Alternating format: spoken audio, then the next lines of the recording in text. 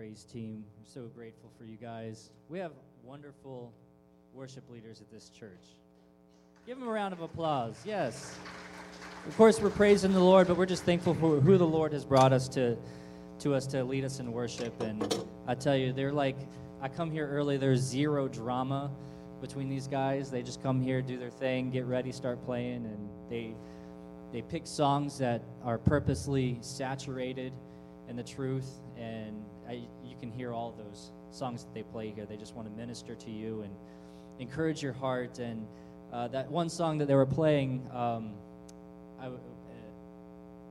the debt is paid and the victory won, the Lord is my salvation. And I just thought of a story, and it might sound silly and very pale in comparison, but I don't know why this thought popped into my head, but when I was serving in the military, we went out for lunch, and we were all in our ACUs, and we were just all in this big gaggle of soldiers eating lunch together, and we all went up to go pay, and the waitress said, no, this gentleman came and paid for the whole table, and there was like 10 of us, and we were just like, really? I mean, because that was probably a pretty big bill.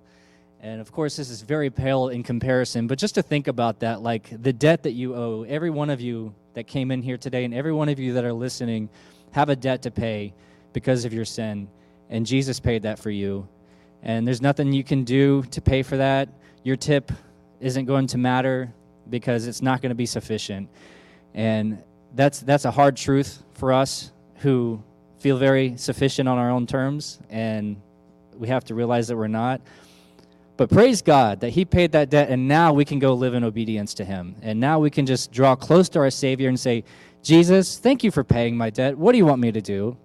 So then that's the Christian life. We make it so complicated sometimes, but we just accept the payment. We accept the gift. And Jesus, what do you want us to do? You're so great. We love you. We thank you. And we just move forward. Amen. So we want to remember that as some of us, we come in here, maybe we failed this week. I know that there's been times that I've just sinned horribly, and I have to come in here and be reminded of how that debt was paid. And sometimes I get really frustrated. I'm like, you know what, I've been a Christian a long time. I shouldn't be doing this anymore, or I shouldn't be messing up this way. But you know what? We do, and then he forgives us, and we just keep moving forward. We don't need to sit there wallowing in our shame and our victimhood and all these things that we try to conjure up for ourselves. And that last song, when Satan tempts us to despair, Satan's going to tempt us to feel sorry for ourselves. He's going to tempt us to play the part of the victim, but we are the victor in Christ. Amen? So to all of those who do come in here and mourn, and we welcome you with our GraceLife welcome, to all who mourn and need comfort, to all who are weary and need rest, to all who feel worthless and wonder if God cares, to all who have failed and you need strength, and to all who have sinned and need a Savior, to all who hunger and thirst after righteousness, and to whoever else will come, GraceLife Church opens wide her doors in the name of Jesus Christ, and we offer you welcome.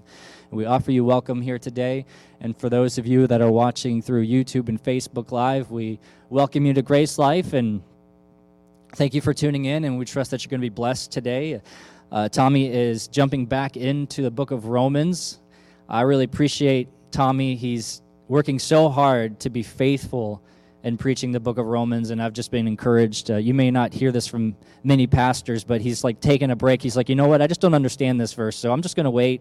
I'm going to seek the Lord. I'm going to study until I understand it, because I think some of us would just be tempted to just come out here and throw something out there. But he wants to be very faithful and really feel that he's got a grip and a handle on what he's going to teach to us, because he knows the gravity of his job. So we thank you, Pastor Tommy, for all your hard work. You're an awesome pastor. And give him a round of applause. He's an awesome pastor. We don't need to wait for October for Pastor Appreciation Week. We can tell him now, you're awesome. And just a reminder, we do have the QR code. You can zoom in on that with your phone. It'll take you to the scripture for today, and take you to the website where there's an option to give, and we don't pass a plate here. If you'd like to give, you can give out the back door, or there's some Connect cards there if you'd like to ask a question. You can write on there your question if you'd like to talk to the pastor. And by the way, I forgot to tell you, hey, my name's Cliff. I'm one of the elders here. one of us would be happy to talk to you if you have any questions about the church or any questions about some of the things we've talked about what it means to be saved, and maybe you're ready to take that next step. Fifth Sunday is coming up, and we are doing baptisms, so I don't think it would be too late to jump onto that wagon, but that's coming up here shortly. Other than that, I am going to go ahead and read today's scripture. We're going to be in Romans chapter 7. We're going to start at 14. For we know that the law is spiritual, but I am of the flesh, sold under sin. For I do not understand my own actions. For I do not do what I want, but I do the very thing I hate. Now, if I do what I do not want, I agree with the law, that it is good. So now it is no longer I who do it, but sin that dwells in me. For I know that nothing good dwells within me, that is, within my flesh. For I have the desire to do what is right, but not the ability to carry it out.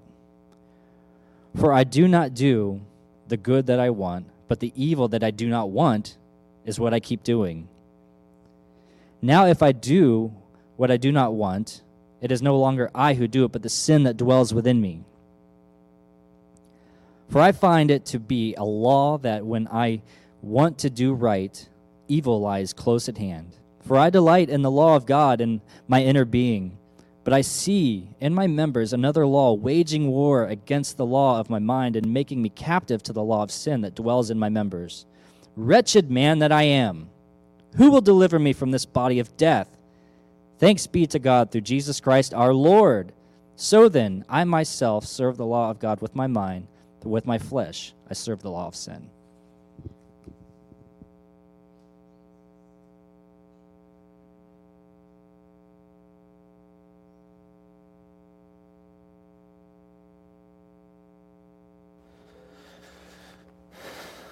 Well, thank you, Cliff, and thank you, worship team, and thank you, Lord, and thank you, church. I'm so excited to be here today and to be back into Romans chapter 7.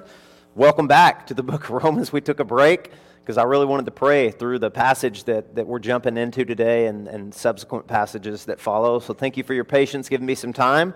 We've been to a lot of places, and Matt did a tremendous job preaching last week, filling this pulpit. So I trust that you're all encouraged and you're ready to dive in together. So my name's Tommy Clayton. If I haven't met you, I'd love the privilege to do that. I know we have a few guests today, and we always have some new people watching from home.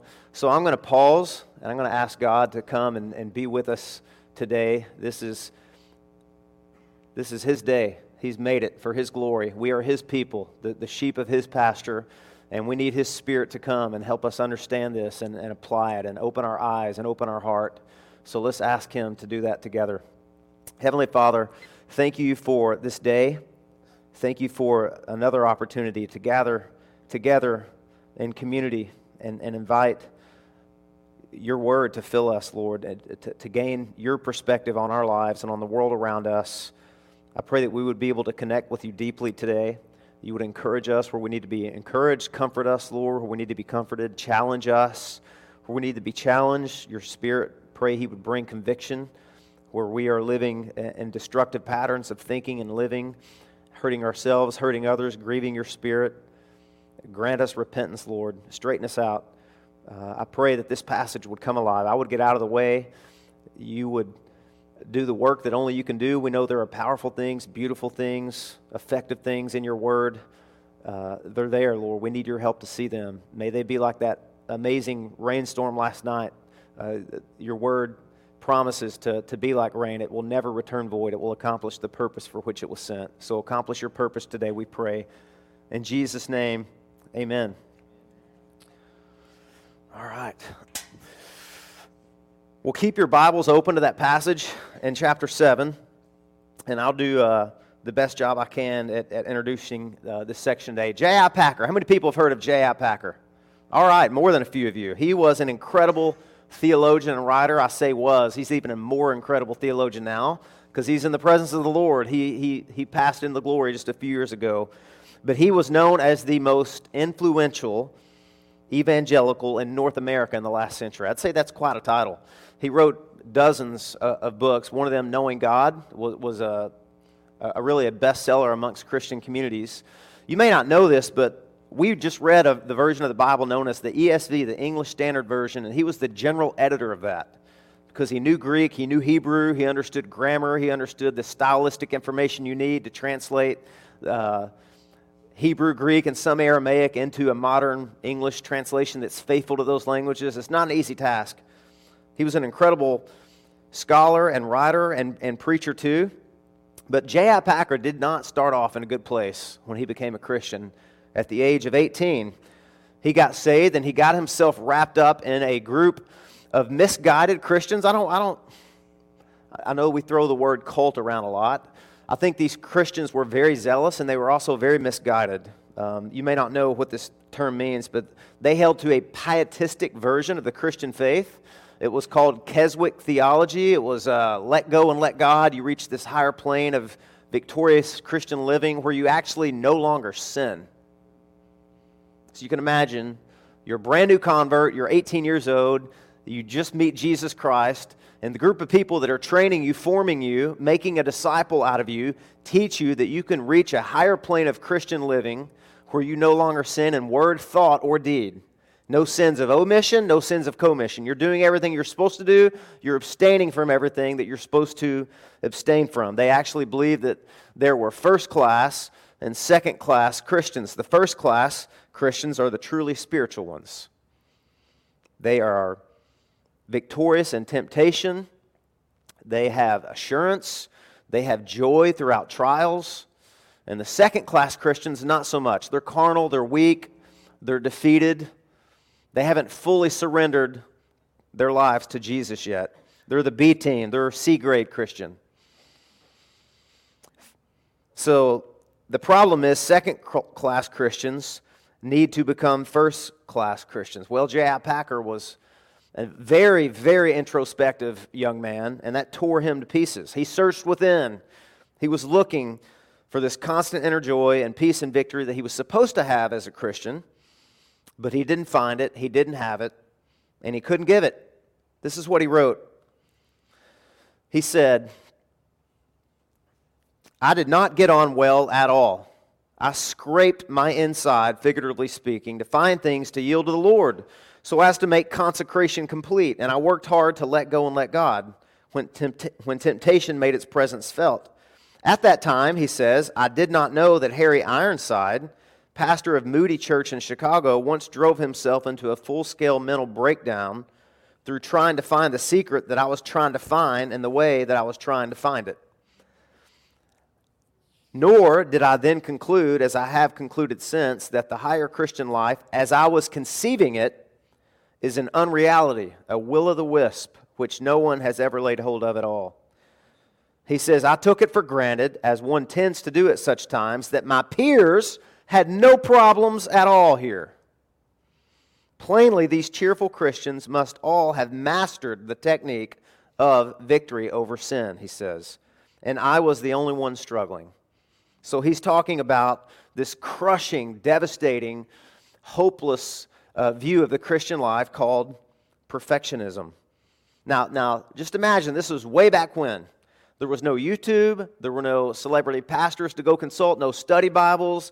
Unless you had money and were in the know, you didn't know which books to read. So he did what anybody would have done. He went to his pastor for help and for counseling. And his pastor told him, "Brother, let go and let God. You are not fully yielded yet. You haven't laid it all on the altar yet to God." So that made Packer even more discouraged, more introspective, because he thought, but I do believe, and I think I have yielded. At least I think I have. So that poor, misguided pastoral counseling turned Packer into an introspective train wreck. He confesses that he actually contemplated suicide because he grew so discouraged. And it was then, through the providence of God, that a retired pastor donated his entire library to this group of Christians at Oxford, where Packer was going to school. And Packer was very nosy about books, and he was very curious, and he was a nerd. He read everything he could get his hands on. And so he dug through those works of John Owen, 17 volumes, and he pulled out volume 6, which is on sin and temptation. And he read a chapter in that work called Indwelling Sin, and he says that it actually saved his life. It literally, he says, saved his life. How? Well, that book was actually based on this passage in Romans chapter 7. And Packer never knew this passage was in the Bible, and he had certainly never encountered any of its teaching at the church he went to. So why is this section in Romans chapter 7 that we're going to look at today so powerful? How did it rescue Packer? How did it encourage Packer? And maybe how can it rescue some of you who are out there and you're wallowing in your sin and you feel defeated, you feel carnal, you know God has something better for you, and you also feel alone, that nobody else in the world has ever experienced anything like this. Well, did it teach J.I. Packer to just make peace with his sin, that God's okay with this? God just is going to tolerate it, and actually you should even celebrate mediocrity? No, it taught him something much more powerful than that. Three things, actually. These three things rescued Packer from despair, and maybe it will rescue you too. So we're going to look at them together. This is our outline for today. And I want to qualify what I'm going to say in this sermon. I don't think this will be the last sermon on this section. This may kind of be a 30,000-foot view. We may want to dig a little bit deeper later because there's so much here, and I don't want us to miss any of it. And I also want to say this. These 3 points are all so critical, and I know sometimes our live stream, for whatever reason, will go out. It's rare. It's getting more and more rare. Cliff and our tech team are doing an amazing job. But when that happens, I want you to know we still record this entire service, and we post it on our website. And I'm telling you this today, not to drive traffic to our website, but to say, if you don't get this last point, I don't want you to stay where Packer stayed, okay? So all 3 points of this sermon are really important. So if you have to step out for a reason and you miss it, please come back later or ask for my notes. All 3 of these are important. This is like a complete package deal. I don't want to separate these. So here we go. What did Packer see and what do we see? Number 1, Paul's honesty. Paul's honesty. Secondly, sin's hostility. I almost called point 2 sin's perplexity, because this is one of the only times in the Bible you hear an apostle saying, I don't understand what's going on. Let that sink in for a minute. Here is an inspired apostle writing under the power and inspiration of the Holy Spirit, and he says, I don't get it. I really don't understand myself. I don't understand what's taking place in my heart, because this is what God's told me about myself, and this is my experience. What in the heck is going on in my heart? I don't know about you, that encourages me. I feel solidarity with an inspired writer in the Bible. I feel like Paul has bore, sorry, verb there, tense. He's bearing his soul, and I feel like he's my brother, somebody that gets me, somebody that understands me. So that's a second point, sin's hostility, or you could call it rivalry or perplexity. But third, and most importantly, is our victory. Chapter 7 is not the end of Romans. Thank God it's not. It's not even halfway through yet. We're not even halfway through. This is like a threshold. We're stepping into some really deep, powerful, and exhilarating teaching here. Really, we're stepping into what do we have that we didn't have before.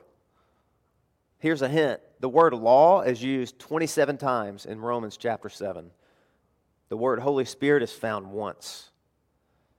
In Romans chapter 8, the Holy Spirit is found about 30 times. But I don't want to give the thunder away for the sermon or anything. So you guys just stay with me here. Point number 1, we have Paul's honesty. Paul's honesty. Let's look at it. Verse 14, chapter 7. For we know that the law is spiritual, but I am of the flesh, sold under sin. I bet that was hard for the Apostle Paul to write, because after all, he did write chapter 6, where he said, sin shall no longer have what? Dominion over you. Sin is no longer on the throne of your life and of your heart. You've died to sin. You're different. Something changed. Something fundamentally, supernaturally, and spiritually changed in you. You died. The old you died. The old Tommy is dead. We had a funeral for him at my baptism. We said, see you later, Tommy. Don't ever come back here knocking.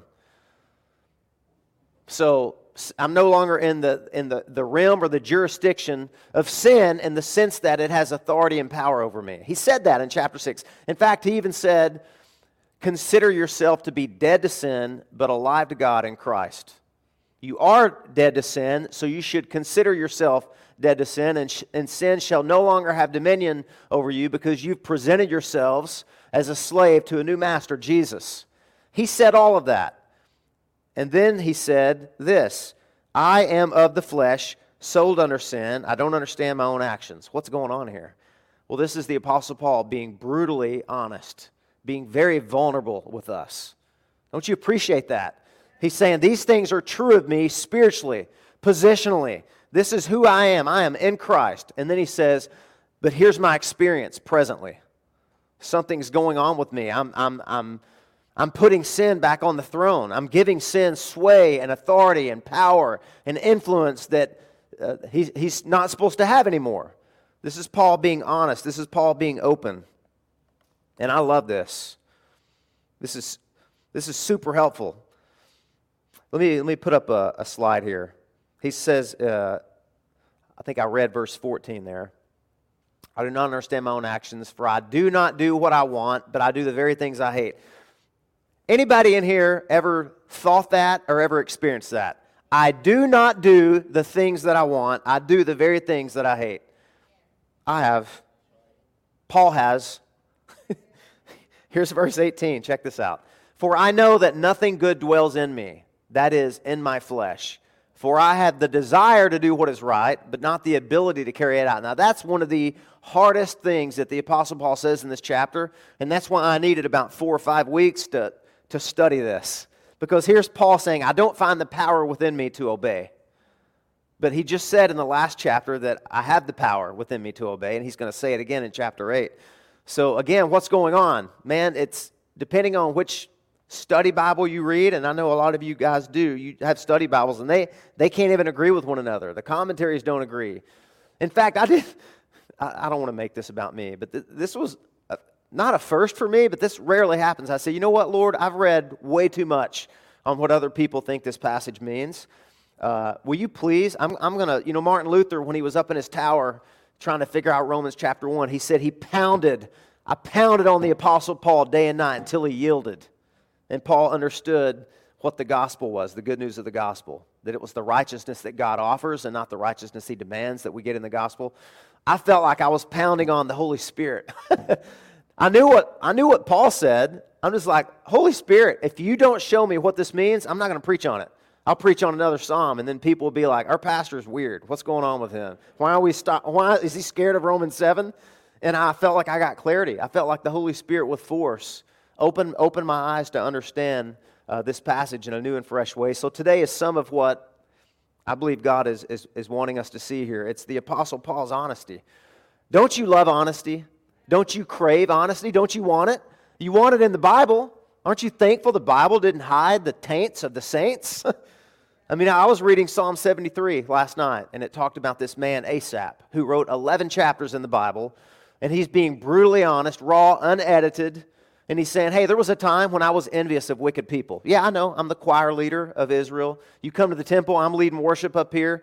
He says, but I was jealous of wicked people. I was angry at God. He even says at one point in that psalm, I was like a beast before you, God. I was angry. I was bitter. I was resentful. I was confused. I love psalms like that. They're not all like that, but there's a lot of them that are. Psalm 88. He-Man the Ezrahite. It's funny that a man named He-Man wrote that. If you grew up in the 80s.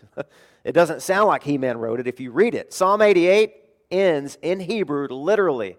In Hebrew it says, darkness better companion to me than you, God. That's how it ends. It seems to have no resolution. Those leave us unsettled, but here's what I find encouraging. God didn't say, I'm not going to put that prayer in my Bible because I don't want to highlight people who think that way about me and pray that way. It's like Diary of a Wimpy Christian. God left those things in there. Why? Because we need those. All Scripture is profitable for instruction, for training in righteousness, for rebuke. All of this is helpful. All of this is necessary for us. So I crave that. I crave that from the Bible. I crave it from the church. I crave it from other Christian leaders. I'm sure Packer did too. You know, the Apostle Paul was not tearing it up at nightclubs. This is a guy who had tasted miraculous powers.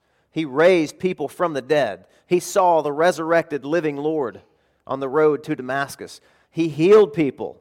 He cast out demons. And here's the Apostle Paul saying, I'm perplexed. I'm not finding the power to obey today. There's things I want to do. And he doesn't go into detail as to we don't know if they were sins of omission, sins of commission. We just know that Paul is saying, there is a war within me. That's the title of this sermon, by the way, the war within. The scandal was not the Apostle Paul tearing it up at a nightclub. The scandal was in his own heart. He found division there. He found perplexity there. Paul is so brutally honest here that some people have actually made the claim, and that's okay. Some of these people that I've read that have said, you know what, this passage is the Apostle Paul, and this was his pre-Christian life. This was Paul writing as an apostle before he was an apostle. He wasn't saved yet, because a saved person can't say those things, they would say. But here's why I don't accept that interpretation, and I can't accept it. It's because, number one, the Apostle Paul is speaking in the present tense. In fact, he changes tenses. The last few verses before this, he was speaking in the past tense, and I think he was speaking about his conversion. How there was a time when he thought he was alive, and the law came and killed him and showed him, you're a coveter, you're an idolater, you're a hopeless sinner, you need grace. But Paul here switches tenses. In verse 14, look at it. He says, in verse 14, he says, for we know that the law is spiritual, but I am, ego eimi in Greek, I am present, active tense.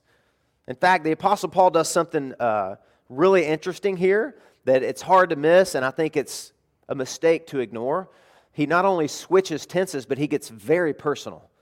The Apostle Paul uses the personal pronoun I 25 times in this passage. Paul doesn't talk about himself very much. Who's he always talking about? Christ. I came to you, determined to know nothing amongst you except Christ and Him crucified. And all of a sudden, Paul's talking about himself.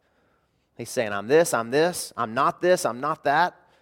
Paul's trying to tell us something. So I don't believe Paul is speaking in a pre-conversion tense. One of the reasons is because he says a little bit later down here, the turmoil is he delights in the law of God. He wants to obey it.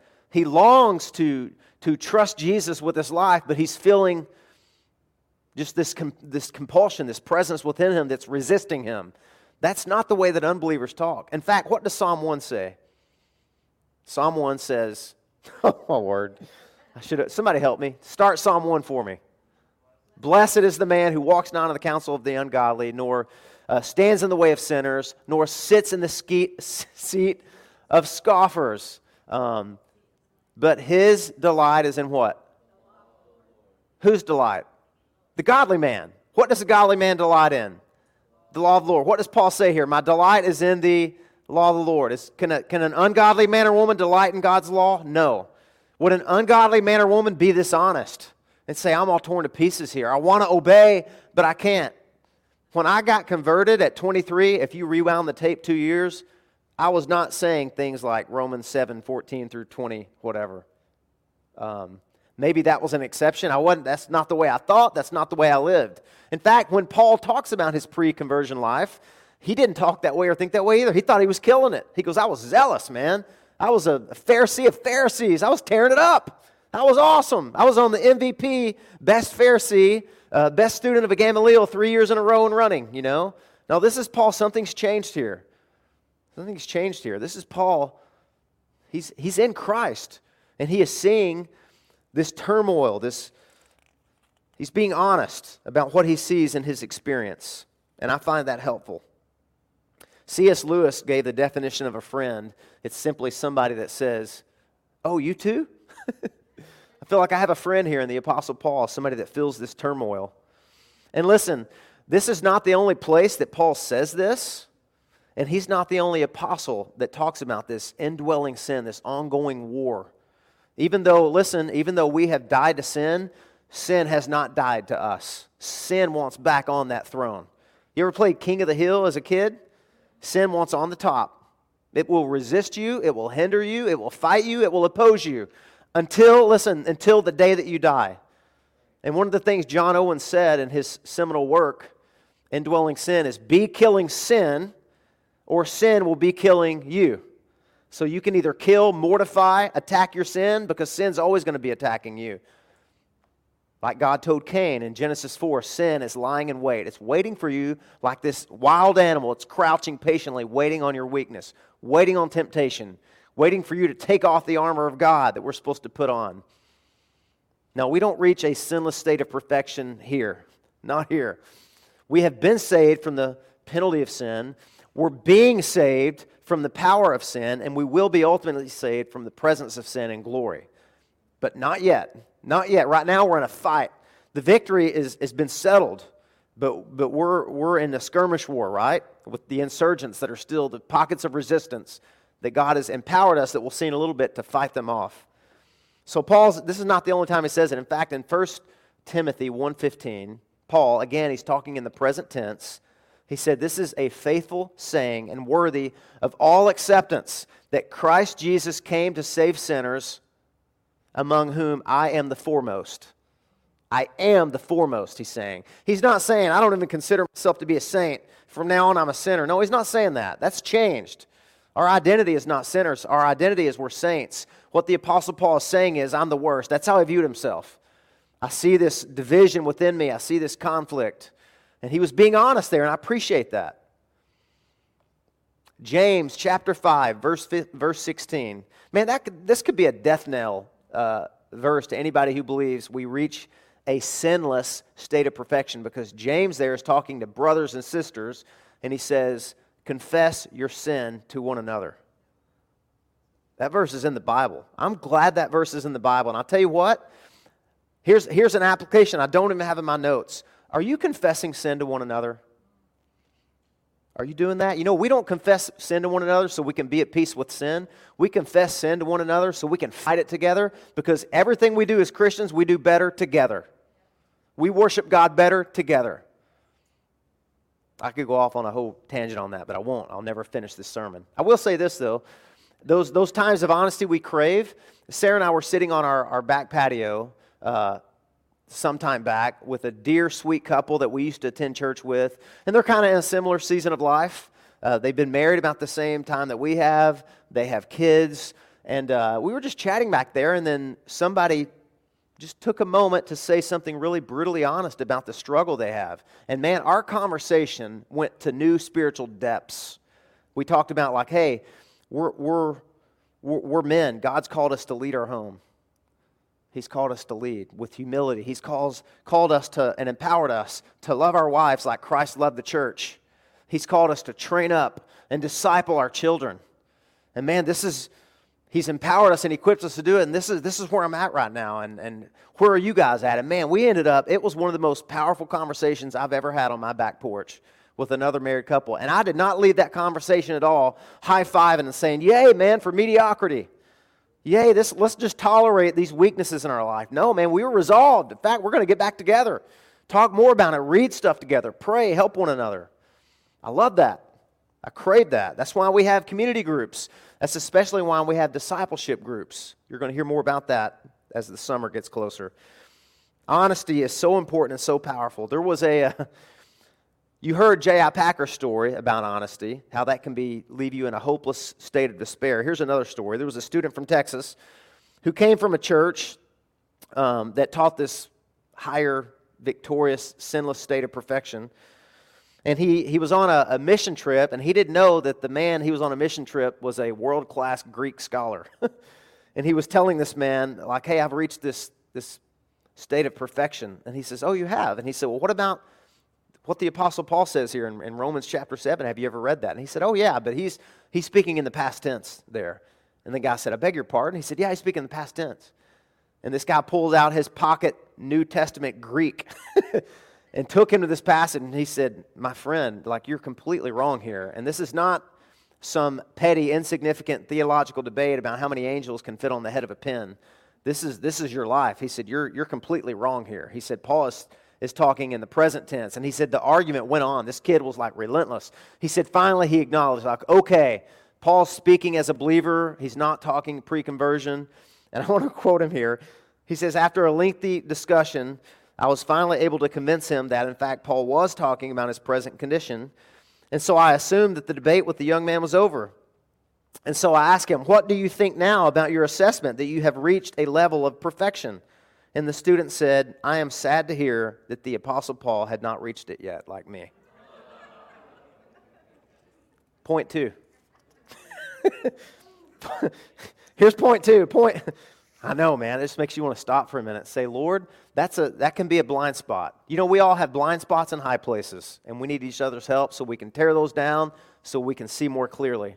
I hope that's not your blind spot. If it is, I hope this sermon eradicates it to the reality that we live in a fallen world, we live in fallen bodies, and we are works in progress. Paul said in another place, not that I'm already perfected, but I'm pressing on, I'm fighting the good fight of faith, and I have all of God's resources within me to empower me and equip me to do that. So point number 2 is hostility. Hostility. We've already read the whole passage, but I want to highlight a few verses here. After he says, I don't understand my own actions, for I do not do what I want, but I do the very thing I hate. He says, verse 16, now if I do what I do not want, I agree with the law that it is good. So now it is no longer I who do it, but sin that dwells in me. So this is one of the texts that Owens took for his book. Sin that dwells within me. We have this principle, Paul is going to call it, some translations say, this law, this principle within us that's opposing us, and it's indwelling sin. For I know that nothing good dwells in me, that is in my flesh. By the way, your flesh, just a quick definition, it's all of you, body, mind, and soul, without Jesus. That's your flesh, okay? It's your body, mind, and soul apart from Jesus. It's translated sarx in Greek. It just means your moral weaknesses in your body. He's saying, in my flesh, nothing good dwells. Zero. There's nothing good there apart from Jesus. So he says, for I had the desire to do what is right, but not the ability to carry it out. For I do not do the good I want, but the evil I do not want is what I keep on doing. Now if I do what I do not want, it is no longer I who do it, but sin that dwells in me. Now this is really interesting. What Paul is saying, I know my true self. The question we could ask is, who am I then? If Paul is speaking in such divided terms and we can feel solidarity with him, who are we really? When we act out, when we do the things we're not supposed to do, or we abstain from the things we're supposed to do, who is that? Paul says something very amazing here. He says, it's not really me that's doing these evil things. And you're like, yeah, I like that. Yeah, that's not me. I punched somebody. It wasn't me. Devil made me do it. No, that's not what Paul's saying. He's saying, I'm recognizing this indwelling principle and the power and efficacy of it and my moral weakness when I fall victim to it. He's saying the truest me, the real me, the most complete me is the me that's in Christ, the new Paul. The old Paul's dead. We buried him. We had a funeral for him at that baptism. He says, this is not the new Paul that's doing these things. This is the old Paul. And I'm giving him power that I shouldn't be giving him. That's what Paul is saying. See, I don't believe there's any contradictions in the Bible. And if you've been coming to this church long enough, you'll probably be uncomfortable if you think the Bible is full of contradictions. I don't believe that. The Holy Spirit's perfect. He authored it. He inspired it. He's protected it. I do believe, however, there are multiple contradictions in our hearts, in the hearts of Christians. And I'll tell you what I mean. For example, the Bible says that the moment we trust in Christ to rescue us from our sins, we are in Christ. We are His. He is ours. We're children of God. We're adopted. Full sonship. We're in God's family. But so often we live like orphans. Don't we? Like we're not a child of God. Like we've been ejected. We've been kicked out. We've been kicked out of His house. We don't belong to Him anymore. We're chosen and we're accepted. The Bible says this about us. Paul makes some of these declarations in the New Testament. And yet, so often we live like we're outcasts. We live like we're rejects. The Bible says we have a new master, a kinder, more compassionate master who went so far as to give His life for us on the cross. He died for us. But sometimes don't we return to familiar bondages and old lovers? The Bible says we have a new identity, but sometimes we don't know who we are. We feel lost. We feel alone. We feel restless. We feel confused. We go shopping for meaning, for purpose, for hope, horizontal places that we shouldn't, even though we've already been given all those things from God. We fall back into idolatry and bondage. The Bible says we have a new destiny. We have heaven and glory awaiting us, but so often don't we live like this is all there is? We get materialistic. We start living in Babylon, eating it up, the pleasures, drinking it up as if this is everything. We even start thinking like, you know what, it's going to be great when Jesus comes back, but there's a few things I want to do here first. Seriously, that leads to that kind of thinking. You're not thinking about heaven the right way, and you're not thinking about yourself the right way when we think those things. The Bible says we have a new power dwelling within us, the Holy Spirit, but yet so often we act out of weakness. We feel powerless. The Bible says we have assurance of God's love and forgiveness, but we get insecure, we get filled with doubt and guilt. The Bible says we've been seated together in the heavenly places in Christ Jesus. Every spiritual blessing has been given to us, but so often we live down in the darkness, down in shame, and we feel cursed. Are you guys understanding what I'm saying here? There's a bundle of contradictions within our heart at any given moment. We're blessed, but we feel cursed and despised. We have an inheritance, but we feel impoverished. We have access to God at any time, as Paul quoted up here. We can approach the throne of God with boldness, but so often we feel like we've been shut out. The Bible says we're saints, and so often we live like sinners. We're loved, we're forgiven, we're victorious, we're more than conquerors. God says so, Paul says so. It's true, so why don't we live that way? 2 words, our indwelling sin. That's Paul's answer to that question. It's the sin that dwells within me, and that's an ongoing war, a hostility. It's like the Old Testament story of Isaac and Rebekah. You remember they prayed, she was barren. And Isaac prayed for his wife, and she became pregnant. And yet there's this turmoil going on inside her womb. And she cried out to God, what's going on? If everything's good and I'm at peace, why is this going on? And he said, there are 2 nations within you that are at war with one another. I don't know, in my mind, I often think that passage in Genesis 25 is kind of a parable about the New Testament Christian, right? Do you ever feel like there's like a Jekyll Hyde going on in you? There's like two entities at war, opposing one another, a rivalry of sorts going on. That's what Paul's talking about. He says it even more, no uncertain terms, down here in verse 21. So I find it to be a law that when I want to do right, evil lies close at hand. Now notice, he says, when I want to do right, evil lies close at hand. That's the key there. It's when you are on mission and you're living for Jesus, you're serving God, you're wanting to obey, that's when the evil most attacks you. It will lie dormant. When you're just living your life, going on about your business as if God wasn't even a reality in the world, sin's going to lie dormant. But try to do something worthwhile for God. Say, I'm going to read my Bible this morning. What happens? Oh, a million things happen. None of them are good. Say, you know what? I'm going to commit to pray just 5 minutes a day. I'm going to set my alarm. Wait for it. Wait and see what happens. Why does obeying feel so hard? Why does it feel like financially supporting the work of the ministry, which everyone should? Why does that feel like you're robbing yourself? Why is that such a battle? Why do our hearts often feel so cold and so distant? Why, when it comes time to witness for Jesus, why do we feel so ashamed and feel so inadequate and feel so insufficient? Man, I sense solidarity here with what the Apostle Paul is saying. And I'm thankful that he said it and that the Holy Spirit inspired it and that we have it in our Bibles and nobody yet has ripped it out. This is a really important chapter. Why are our affections for God so cold at times, our desire for repentance so weak? This is what Owen said before we go on to the last point here. Surely, this is what J.I. Packer read. It really helped him. This is John Owen. Indwelling sin in believers is always ready to act. Do you want to pray, to listen to a sermon, to give money to the church, to meditate on the Bible, to engage in any duty requiring faith in God and love towards Him, to do good works, to resist temptations? This troublesome, perplexing indweller will hinder you so that you cannot perfectly and completely accomplish what is good. So what Paul is saying is, I have conflicting desires.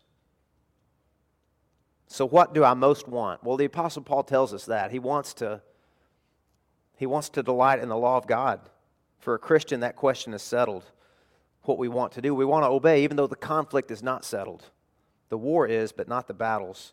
Chapter 6 makes it clear that we will win the war against sin. It's settled. The victory is ours. But chapter 7 is making it clear that it's not going to be without some tactical setbacks and defeats that we get there. In fact, Galatians 5:17, check this verse out. Can you guys see this? For the desires of the flesh are against the Spirit. This is a paraphrase of what Paul's saying in chapter 7. For the desires of the flesh are against the Spirit, and the desires of the Spirit are against the flesh. For these are opposed to each other, to keep you from doing the things you want to do. That's like a paraphrase. Paul's saying the same thing there that he's saying in Romans chapter 7. So guys, let's get out of this section. Let's get to the end, okay? Let's get to our victory. Are you ready for it? Verses 24 and 25. All right, let's start with 23. I see in my members another law, waging war against the law of my mind and making me captive to the law of sin that dwells in my members. Wretched man that I am. That word wretched in Greek, it just means miserable. Miserable, wretched man that I am. Who will deliver me from this body of death? And then verse 25. Thanks be to God through Jesus Christ our Lord. So then, I myself serve the law of God with my mind, but with my flesh I serve the law of sin. What the Apostle Paul is saying is, I'm not looking out there. He says, I'm not looking in here. I'm not looking in here for full deliverance. I'm looking objectively outside to the finished work of Jesus for the deliverance and the victory that I have been given because of His finished work on the cross. He's looking out there. But when he gets fully into chapter 8, he's going to show us something that victory means for us. And this is where I get really excited to think about this and anticipate what God has for us in this next chapter. Because listen, Jesus said on the night that He was betrayed, when He had the Last Supper with His disciples, He said something really interesting. He said, it is to your advantage and benefit if I go away. Do you guys remember that? I mean, think about this. Here's Jesus, the Son of God, in a human body, and He's with us. He's performing miracles. As long as He's around, we're good. We're good. And Jesus is saying, hey guys, I'm going away. And they're flipping out. They're thinking, Lord, where are you going? We don't know where you're going. We don't know the way.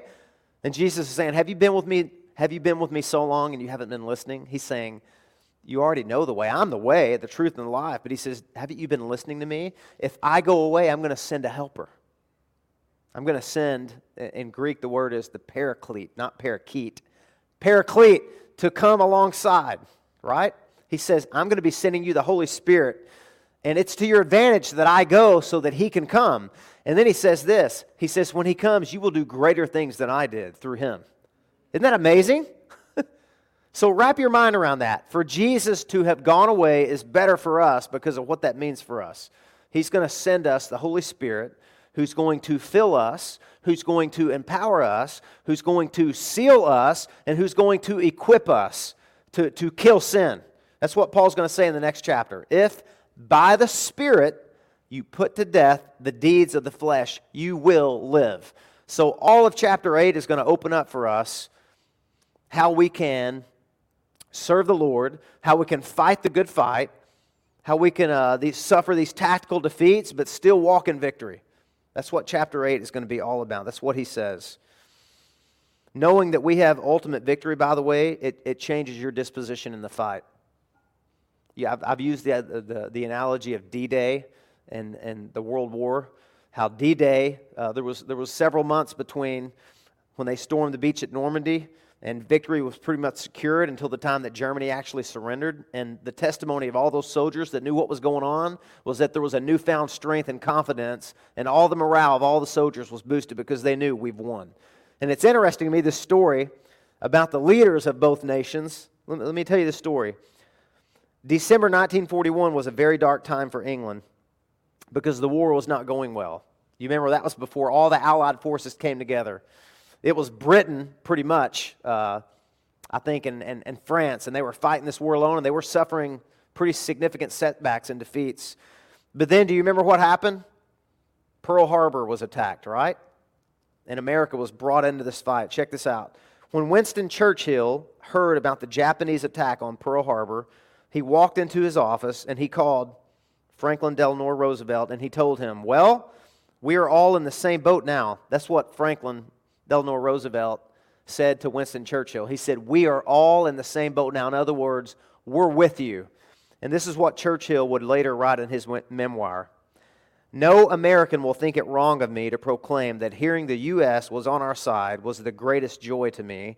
England would live. Britain would live. The rest of the war was simply proper application of overwhelming force.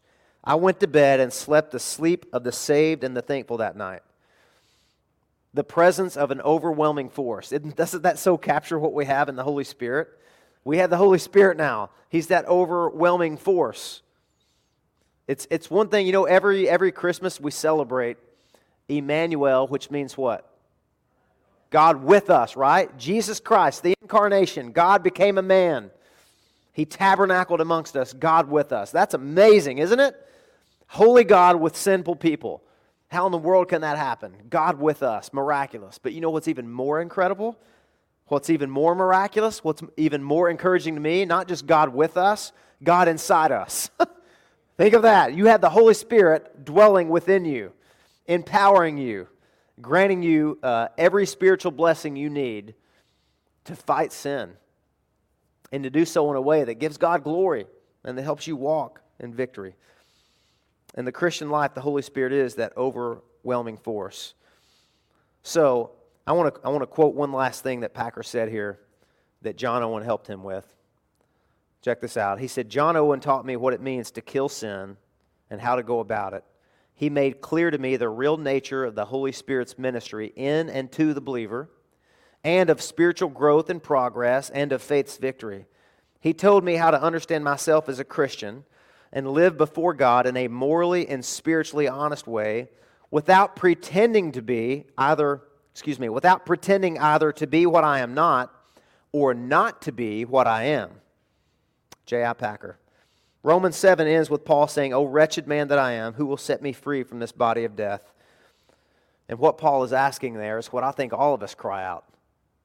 Who's going to deliver me from this presence of sin? Who's going to set me free from this? And what's the answer to that? Is the answer like, well, I'm just going to double down, I'm going to try harder, I'm going to do better? No. What are we looking to for our ultimate victory and hope? To Jesus Christ, to those songs that we sing, that He paid it all. As Cliff said, the debt has been paid. The war is over. We're just between D-Day and V-Day now, and we have all the equipment and the resources and the power that we need. So I pray that this encourages you. I pray that you are looking outside of yourself to Jesus. Robert Murray McShane said, for every one look at your sin that you take 10 looks at Jesus. Amen? Let's pray. Heavenly Father, thank you so much for the power of your word, and I pray the authority and the clarity of your word today. I pray that there's not a person in here that doesn't feel like they have solidarity with Paul, that his honesty has touched them in a deep and a profound way, that this perplexity, this hostility we feel from sin, it's almost like there's an evil presence within us, Lord, trying to usurp our desires to do good, and your word brings clarity on what that is. It's the presence of indwelling sin. And I thank you that we've learned and celebrate with Paul that we ultimately have victory. You have delivered us. You are equipping us, Lord. We are not alone in our fight. We have the resources that we need. And amongst those resources are not just the Holy Spirit, but a whole group and body of people that He has saved and filled, called the church. I pray that we would take advantage of that, Lord. We would use a neglected means of grace, which is one another. We would pray with one another. We would study God's word with one another. We would confess our sin to one another, Lord. And we would ultimately look together to Jesus. And when our brothers and sisters are looking at themselves, or they're looking at the world around them, or they're looking at their flawed efforts, I pray that we would help them turn their face to Jesus Christ and look and hope in Him and Him alone. I ask all these things in the mighty and powerful and beautiful name of Jesus. Amen. Well, we're going to do our song of reflection that we sing every Sunday at GraceLife, and that's just a time for you to sit and ponder what you've heard, to maybe open your Bible, read this passage, get honest with God the same way that Paul got honest with God. Maybe you've never talked the way that the Apostle Paul talked. Maybe this is your day to say, Lord, I sense the same things that Paul sensed. I sense that there's just this inner force that's resisting me and that's opposing me, and I pray that you would help me be on the path to get out of Romans 7, to get into Romans chapter 8, where we can fight sin and we have the presence of the Holy Spirit Or maybe you just want to take time to go back and pray with somebody from our prayer team this morning. We would delight for the opportunity to do that with you. But this is your time to sit and to meditate and to pray, or to come to talk to one of us. And then Matt is going to come, I think, and close out our time with some announcements and our GraceLife charge. Kyle. When peace like a river attendeth my way, when sorrows like sea billows roll, whatever my lot, thou hast taught me to say, it is well with my soul. It is well with my soul. It is well with my soul. Though Satan should buffet, though trials should come, let this blessed assurance control, that Christ hath regarded my helpless estate, and hath shed his own blood for my soul. It is well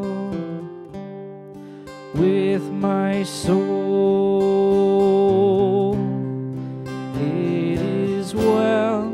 It is well with my soul.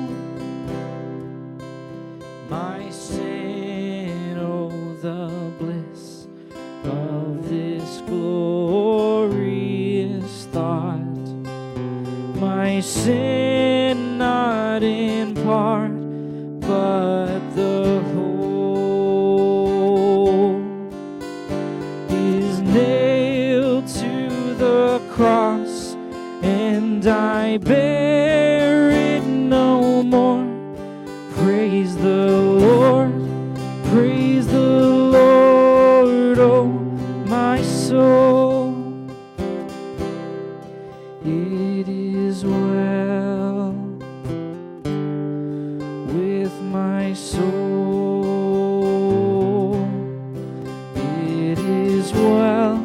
It is well with my soul. And Lord, haste the day when my faith shall be my sight. The clouds be rolled back as a scroll. The trump shall resound, and the Lord shall descend. Even so, it is well with my soul. It is well with my soul. It is well with my soul. It is well with my soul. Thank you, Lord, that whatever comes our way, Father, we can say that it is well with our soul, Lord. Thank you for your word. Thank you for Tommy that just preached from your word, Lord. And I pray that we can leave here encouraged, Lord. You are our refuge in times of need. In Jesus' name, amen. Amen. Thank you, Kyle. Before we go, I have just a couple of announcements for us, and then we'll say our charge. First announcement, is we don't have a slide for it, but we have a table out as you walk through these doors in that hallway. The Drakes have set up the table for our pregnancy center giving. It's running from Mother's Day up until Father's Day. You can grab a baby bottle, fill it with some loose change, some donations for us to support that ministry. It's an incredible work they do right here in our community, and we as a church want to support that as best we can in giving financially to that pregnancy center. So please see that table on your way out. Also, next Sunday, every time there are 5 Sundays in a month, we have a special service on the 5th Sunday. And as was mentioned, there'll be baptisms.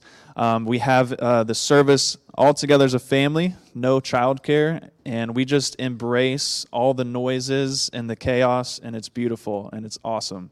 Your kids are not a bother; they're fully welcome. Bring them on; it's going to be so fun. And then we'll have a potluck lunch after. We're bringing back the potluck, okay? And yes, and amen. With that, we have a sign-up on our Church Center app or our website, so you can scan that QR code, and you don't have to say exactly what you're bringing, but say if you're bringing like a meat or a side, dessert, that way we know everything is covered. Does that make sense? So you can go on there and let us know what you're bringing so that we know we have it all covered.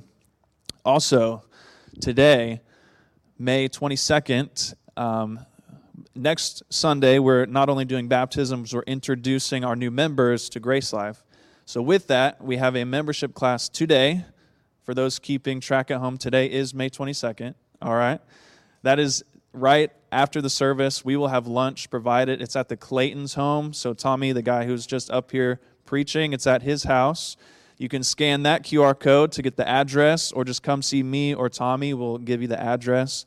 This class is open to anyone who's interested at all in becoming a member.